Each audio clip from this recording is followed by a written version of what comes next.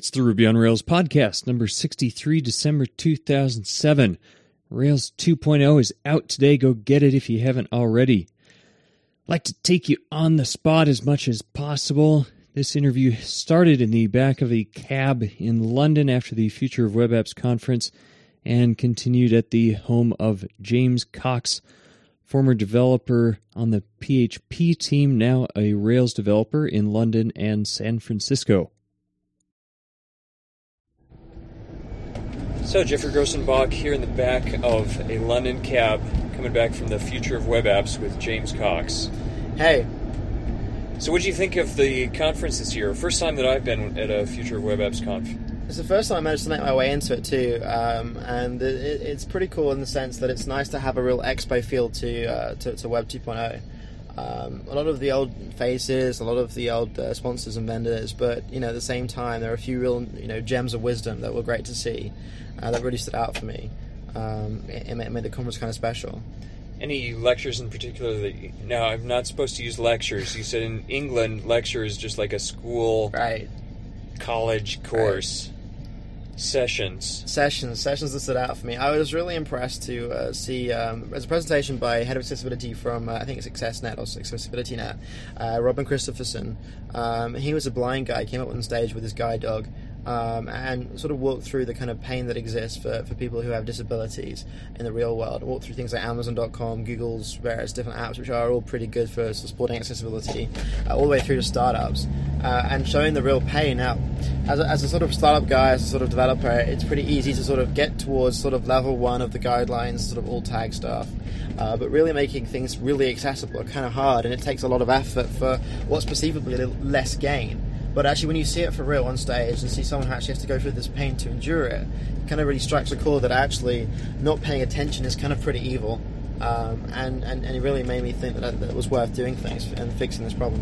And you hear a lot of things that by watching it you realize are false. For example, it was reading through the Amazon site and you would hear, spacer, GIF. And who wants to hear that? Exactly. I mean, if you're blind and it's reading through, you don't care that there's a GIF. There are so many UIDs everywhere. And again, we look at our specs for doing HTML content, but why isn't there a spec that says, if this is a spacer GIF, call it this name, and it becomes irrelevant to the screen reader? A month ago in Seattle, I went to Refresh Seattle, a lecture by now I'm using it again, but usability expert from Adobe, and he said Alt and just a blank string. That's what if there's an image that doesn't have any relevance, just Alt and empty that's the quotes. hack. That's cool. That's fantastic. I mean, that's a really great way of just dealing with that problem and making it invisible to screen readers. But at the same time, I think to some degree, talking with someone today, I can't remember who it was, but there was some discussion about it being kind of interesting that with the web 3.0 or whatever it is next, is it about being a web of data, about being more about APIs and structure than it is about UI. If it could be that we could sort of move away from trying to make our web UIs, the prettiness that they are is fantastic. But what about if we move away and make them for perhaps able people, and make a separate UI for those who need different requirements? It sounds sort of segregationist. It's not necessarily. It's just about saying we all have different needs and different requirements. And Google, in fact, has done that. He showed there's a text-only view of Gmail, where, yes, we love all the Ajaxification of Gmail, but you can still do it with text-only. Exactly. So it's about making it work for people who don't necessarily have all the support, themselves internally or, with their browsers. And I think that's going to work. That could be really interesting. The idea of actually browsing Dig or Pounce or Twitter or any kind of, Delicious, whatever, any kind of API, any sort of central infrastructure, without having to use the UI, but actually being able to see it on your own terms, defining how you want to consume it, I think is a really big part of it. And I think it's okay to say that, I might want to consume this thing by RSS only, or I might want to consume this thing via a screen reader, or I might want to consume it on the phone. It doesn't matter what it is, but I have my requirements and what I need, and that's part of everything for everyone. Maybe that's a good result of APIs and people just starting to think more about machines and people using the same content in many different ways. I think it definitely is. I think it's a nice side effect, almost like a side benefit. If we think too hard about making it really work really well for disabled people and those who need different viewports, I think we could get in a situation where we could become too concerned about those people, not too concerned about but we can come so entwined about making it work in that respect. We don't do a good job. I think if we just have this sort of agnostic approach to developing, that everyone has their own opinion about how they want to consume it, regardless of whatever they have. Everyone's equal, right? So really, I think that this means that we can get there quickly and not have to worry about things. It means that people can write their own own browsers that necessarily consume feeds right off the bat. Because if you're blind, it doesn't matter how pretty and how Web 2.0 your site looks. It's not really going to work for someone who can't see it. And if you can make sure they get to the content really quickly, they can enjoy it just as much as everyone else can. Along that same lines, I was impressed with a lecture by Matt Biddulph. I'm not going to be able to stop using the word lecture. I get it. Session by Matt Biddulph talking about Doppler tracking where you are in the world and where you're going to be traveling. And he was talking about using OpenID not only as a way to log in, but to then, if you're an OpenID server, then users can get their data from your site, and realizing that the data belongs to the users, they should be able to use it however they want to. Exactly. I think there's definitely this. I mean, Matt calls it from the Weinberger Weinberger book, many pieces loosely joined, and I think there's a lot of truth in that. I think many people who are early adopters and people who use the internet a lot are already really bored of having to enter content again and again and again, having to review things again and again and again, having to fill profiles again and again and again. Friends, exactly. I've defined who my friends are. I've defined the context they exist in. Why should I do that again? And so people are going to have to agree. It's one step down. Just to the right, it's just down here, mate. So back safely, home of James Cox, Greenwich. I haven't gotten to see the what you can stand on the actual date line. Is that close here? That's right. It's the Meridian Point. It's just up the road, and you can stand at the Royal Observatory, which is the international date line, and be literally in one half of the world in one leg, and the other half of the world in the other leg. You stand astride the date line, which is pretty cool. I'll have to do that in the morning. Yeah, it's a fun walk actually. So we left off usability, Matt Biddulph.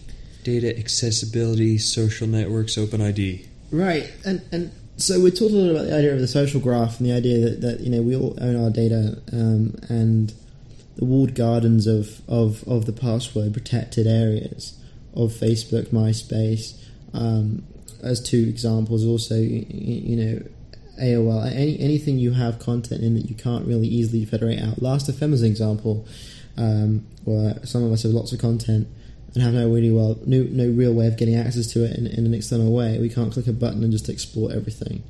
But even in that degree, exporting everything with a one click isn't actually necessarily that useful. What I much rather do is say, a better example would be to say, Doppler knows where I went and has an idea of my GPS location, potentially. Flickr sees what I saw. Why can't the two talk to each other and actually Doppler can tell Flickr where I went, so the photographs that were taken during the time that I was travelling give an indication of where I was at the time.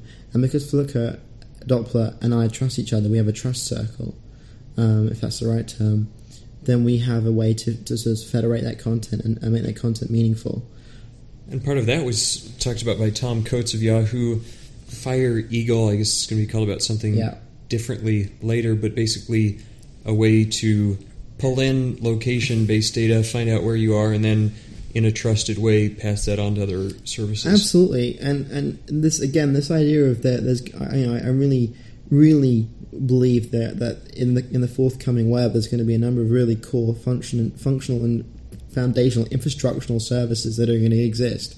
Delicious is probably the first big example of such a service, as is Fire Eagle, as is sort of these kinds of ideas of things that exist, not necessarily, and Twitter is the other big seminal example. They don't necessarily exist to make a straight up business model. They don't necessarily exist to have a UI that people care about. They exist to be able to do the job of routing information really effectively, routing, storing, whatever the task is. And in doing so, people can interact with them. Their APIs are usually pretty good. And then you have this really nice kind of mashup, mix-up kind of approach where you can really effectively get feedback and response and make that web loosely joined together enough that the content is meaningful, but the content is distributed and open enough that you don't have to do it again and again and again.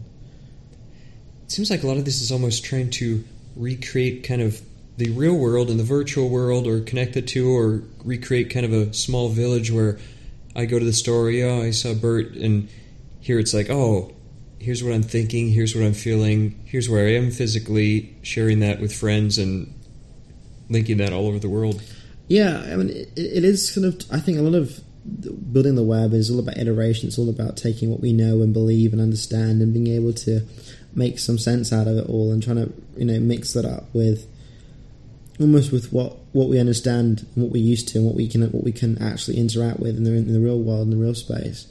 I'm concerned that some of it's going to be hard for individual users to figure out.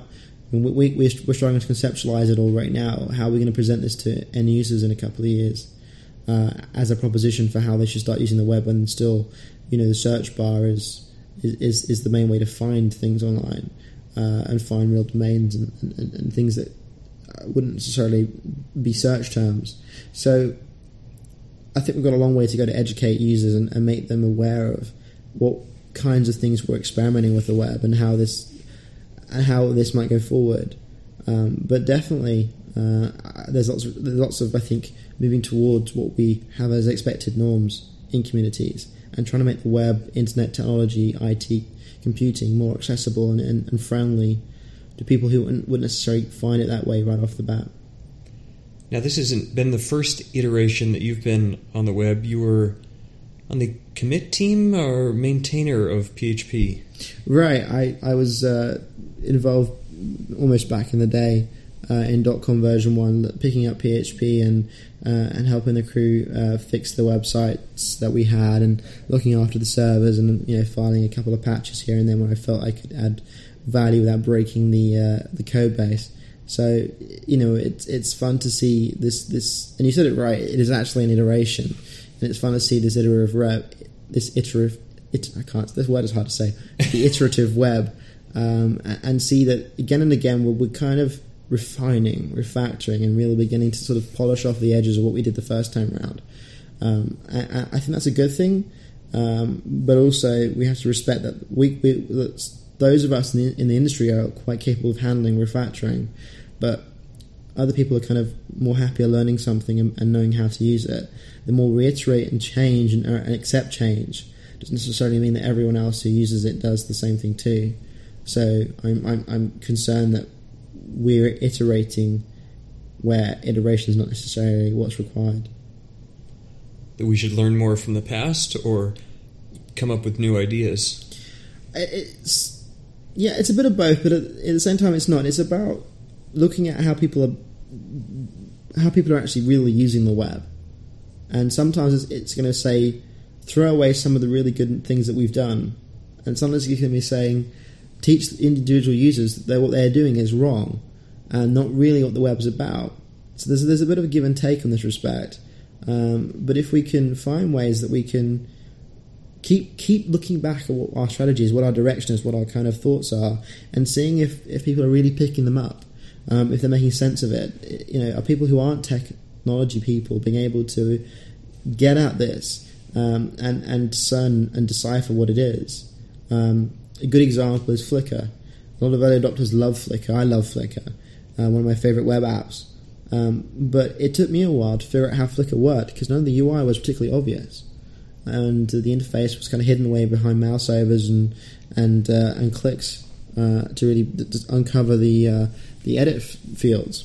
Now that's really nice. It's unobtrusive, but for my parents and my grandparents, it's pretty hard for them to figure out that kind of thing if they're still not quite sure how a form works and the way that works.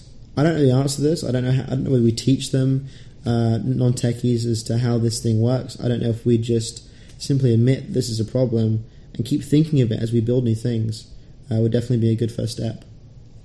I'm always amazed that somehow we've been able to educate millions upon millions of users that they need a www on the front of every web address. It's not a valid web address if that's not there, and yet it's completely irrelevant. Absolutely. I mean, back in the day when the web was new, the idea of www, World Wide Web, was identify this was the set of pages, documents that existed to describe the service that you were accessing, and that was the sort of this sort of loosely defined protocol, and it's kind of stayed around since. But I think I've had this sort of argument with myself and peers and sometimes clients of mine, and said, look, this is really not required. At the same time, mellowing out a bit and drinking some fine wine kind of tells me that there's some value in actually saying www means this sector of the site is the web documents. API dot means this sector of the site is your interface. Email or mail dot, this is where you go to get your email. I mean, it's simplistic, it's naive, but to some degree, the idea of having a subdomain to segregate meaning and giving you immediate context of what exists at this point is great. And having no www which redirects to www is kind of like a handy shortcut for those who don't want to type it. Those of us who kind of like the simplicity of not having www, which feels redundant, but in a sense it's not, because again we're moving towards this idea of this loosely connected interweb of ideas and things. It's not just about documents online. It's not just about this one UI. It's about an application that provides many interfaces. So having www kind of is right, because that's your web UI. Maybe we should change it to UI dot or web dot, whatever it is. And then having other subdomains is a great way to segregate different ways you can consume that content, and that's great. That's fantastic. And more than ever, people are using subdomains. I mean, I don't know if I really even used that many subdomains up until 2002 or 2003, and then suddenly it progresses, and we want an API, and we want even what in Rails 2.0, they're going to have a bunch of asset servers that could be all on the same server or separate. We're using usernames as subdomain keys into host names, all this kind of stuff. Absolutely. I remember the day, I think Yahoo still do this, they own a domain yimg.com for their image hosting. AOL do the same kind of thing. Amazon have similar things.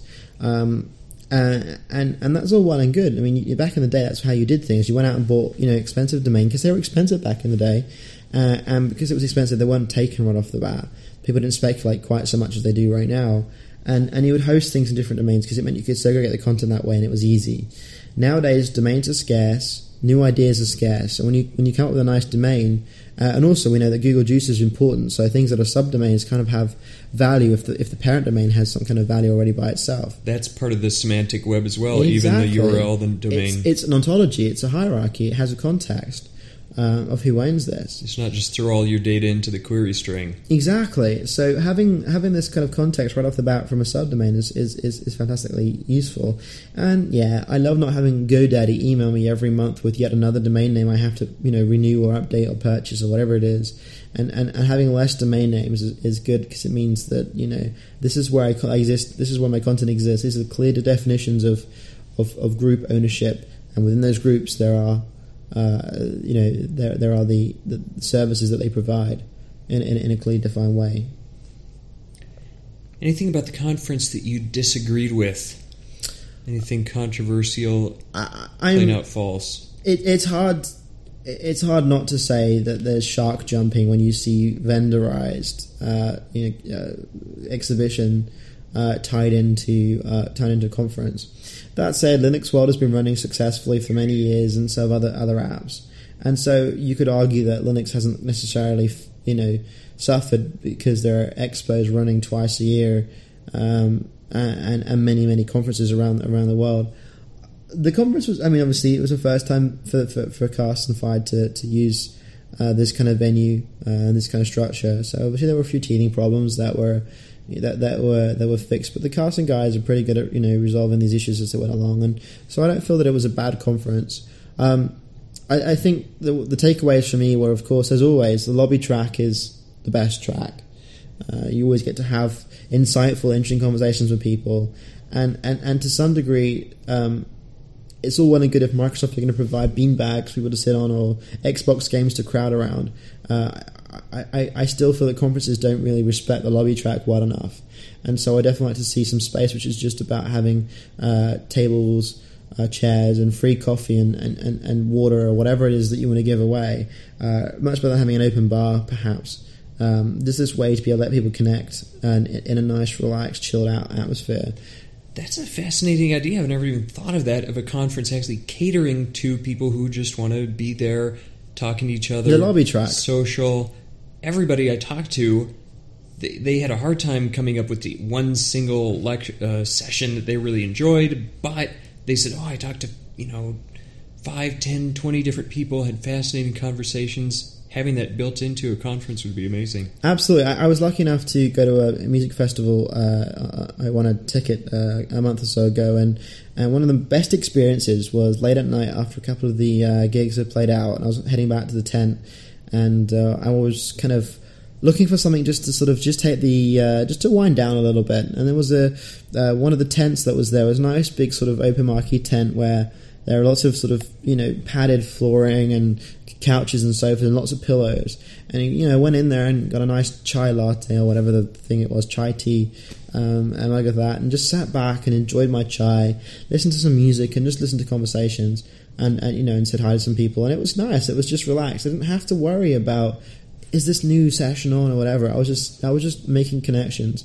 and a lot of I actually find that I evolve the ideas that I'm thinking about somewhat by listening to people talk about it upstage, but also by just discussing it with people who share those ideas, who disagree with those ideas, and beginning to iterate on some of these things, and finding people who share that you can work with and people who don't, that you can bounce ideas from and learn from. And so the lobby track is definitely, I'd say, a massively huge part of any successful conference, and more attention should be paid towards that and catering for that, and finding ways to really effectively help people benefit from that. I was interested how Rails showed up. This was not a Rails-specific conference. Probably over the last 2 years, I've attended 90% of the conferences I've been to have been about Ruby or Rails, and now here's one was more general web development. Of course, I was at South by Southwest as well, but the things that came up, of course, we had apps presented, Fire Eagle was being done in Rails, Yahoo's geocoding thing. I did not know that. As far yeah, he threw up the logo there, and he said they even had written it in something else, and then they stopped and started over. Given that Yahoo are officially adopting PHP as a standard in their organization, having it in Rails is extremely interesting. I think that's what. Of course, this is part of a kind of a development side of Yahoo that they're doing prototyping But Yahoo are transferring their properties to all PHP. They're ditching their own internal language they produce, Yahoo DSL or whatever it was they called it, and to PHP so they can make it effectively manage their teams. So having a Rails thing is a big win. But it was surprising. Exactly, and going back to what you're saying, I think it's undeniable now that Rails is now a acceptable and a respected Web 2.0. I don't want to say that, a web language. It is a framework for building web platforms, web APIs, web apps, whatever, in a really effective and useful manner. And the more we see things like Twitter, and I think Figlet, that was one of the AOL guys set up, which was a mini story app who picked Rails. Slideshare.net being a Rails based application, I did not know either. They were running on Rails. So there's definitely the adoption curve is definitely undeniable at this point, and will only increase and be more noticeable. And people who aren't necessarily using Rails for their own development for whatever reason, certainly looking at Rails and certainly respecting the kind of things that Rails teaches. We all remember Rocky when, Karate Kid, when Mr. Miyagi was the guy who was teaching the fella to fight. It wasn't so much that the fella was a good fighter; it was the fact that Mr. Miyagi taught him patience and care. We all remember the Teenage Mutant Ninja Turtles. That's so long, yeah. And it was Splinter who held them together. This idea of this rap model after a Japanese sensei, and Ruby has that. Ruby has that Zen sensei style behavior about itself, and it's hard to look at Ruby and not admit that it's a language which basically encourages and suggests really nice coding techniques and methodologies and style, and people respect that. One thing I really realized by talking to people was that in an open source project, yes, many people are making money from Rails and promoting it, and 37 Signals has done very well, and they probably would have done very well even if they hadn't promoted Rails as an open source language, and yet it's an open source framework, and the people who use it are the PR department. And a lot of people mentioned the article a couple weeks ago about CD Baby being rewritten in PHP in 2 months, and felt like Rails didn't do what they needed it to do. That kind of PR, yes, you need to be honest, you need to get out, and yet every developer who uses Rails is a bit of PR for or against it. Yeah, the PR machine is always a cranking, and you look at Java, look at .NET, and those guys have real professional people who are doing that job for them. Rails and open source is all about the strength of the community and how much the community stands out as being proponents and evangelists for the language that they're working in. I remember back in PHP days, we talked about this within the core group about how we want to evangelize PHP back, because it itself was having adoption issues against Perl and .NET and ASP, and .NET wasn't even around, I think, initially when we were looking at this. And so we set up this evangelism list, which was a moderated list, because we were so worried about people were going to begin to start flame wars and things like that. And we set up the list with this idea of being able to sort of host questions about evangelism and host discussions about how we can encourage PHP to take a stronger stance in the community. It was kind of born out of this idea that projects, open source or not, need champions, need people whose job it is to help people who aren't sure or who don't understand to be able to learn more and pick up more. And I know that Microsoft has certainly picked up on this a lot, and there are probably just about as many evangelists as there are developers in the organization, and blogs are a big part of it as well. So evangelism of ideas is definitely a big part of what it is that we're seeing online and elsewhere now, and certainly developers by and large are that. I don't want to get into talk about CD Baby too much, but suffice to say that it wasn't Rails that failed in this point, and Derek Sivers has admitted that it was Rails taught a kind of structure and behavior, but for them PHP was a language they felt more comfortable in delivering upgrades and monolithic solutions with, and that's perfectly fine. If all they take away was a better way of developing, that's a good thing to take away. Early on, it seemed like there was a lot of advocacy for Rails, especially straight from David Hannemer Hansen, that was, this is the solution and you must use this, or at least, Java sucks, all these kinds of things. And it seems like maybe his tone has toned down a little bit from that, and maybe the best kinds of Rails evangelism is going to be a little closer to the real world. And yes, there's some situations where Rails is really a great choice, and there are others where maybe you need to look at it alongside other options. Absolutely. I definitely think that when you are starting a new revolution, you want to get people to follow along. So you say incendiary things, you light the fire so people can storm the charge, and that's definitely a big part of a new idea. Now, DHH may still feel that charge is valid, and some of us also agree with him.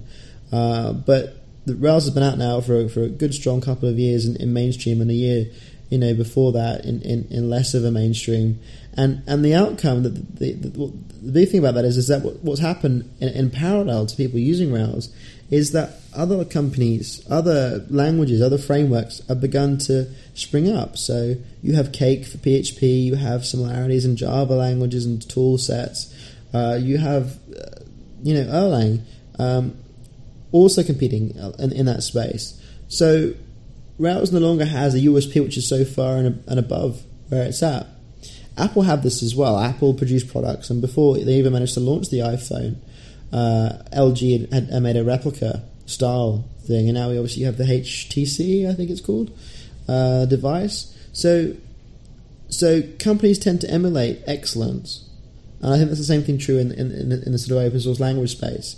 So the excellence perceived about Rails and the elegance that is there have been emulated elsewhere. So in a roundabout way, the revolution started and has probably much ended for this iteration at least. And Rails has sort of really begun to set itself, become mature and sitting back and making itself better in a more slowly iterative state in the way that most apps work and behave. As a sideline, I think now going forward, it's going to be the strength of things like well-trusted applications to prove Rails' worth. Twitter, again, being a very solid example.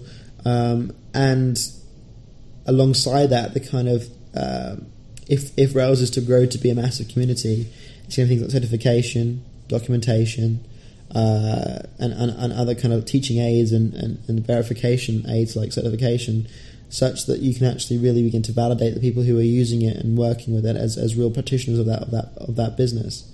And that's what happened with PHP. It's happened with MySQL. It's happened with Java and .NET with MCSEs and so on and so forth. So we could go down that path, or we could just simply admit that we're somewhere and now it's time to relax and let everyone else catch up. And one other thing I'd like to hear your opinion on, Paul Graham had the first keynote of the day, I guess the last day of the conference, and one of the things he said, which was reacted to by several people I had dinner with today, was that, well, if you're going to be a startup, you need to spend at least some time in San Francisco. Quite a controversial thing to say in London. Obviously, a lot of people attending here, startups, technologists in London, being told that, no, you need to spend some time in San Francisco. You have spent time in San Francisco. You're going to be doing some consulting out there. What do you think about that idea? It's a funny idea. If you ever go to the Bay, it's really hard not to do two things. One of which is to bump into people who are building the apps that you're using every day. Everyone lives there and build that stuff. Now, there's no real reason why that happens to be. It's just that people have sort of congregated around that space. It's not cheap to live. It's not, it's nice to live. It's very pretty. It's a lovely space, but it's not cheap to live, and it's not necessarily efficient in any particular way. It could easily be New York, Florida, or middle of nowhere in the Midwest. It just happened to be in California and San Francisco. So, yeah, it's nice to have people around you can bounce ideas from and interact with and hear from and have these kinds of experiences that we had today every day by these sort of mini meetups.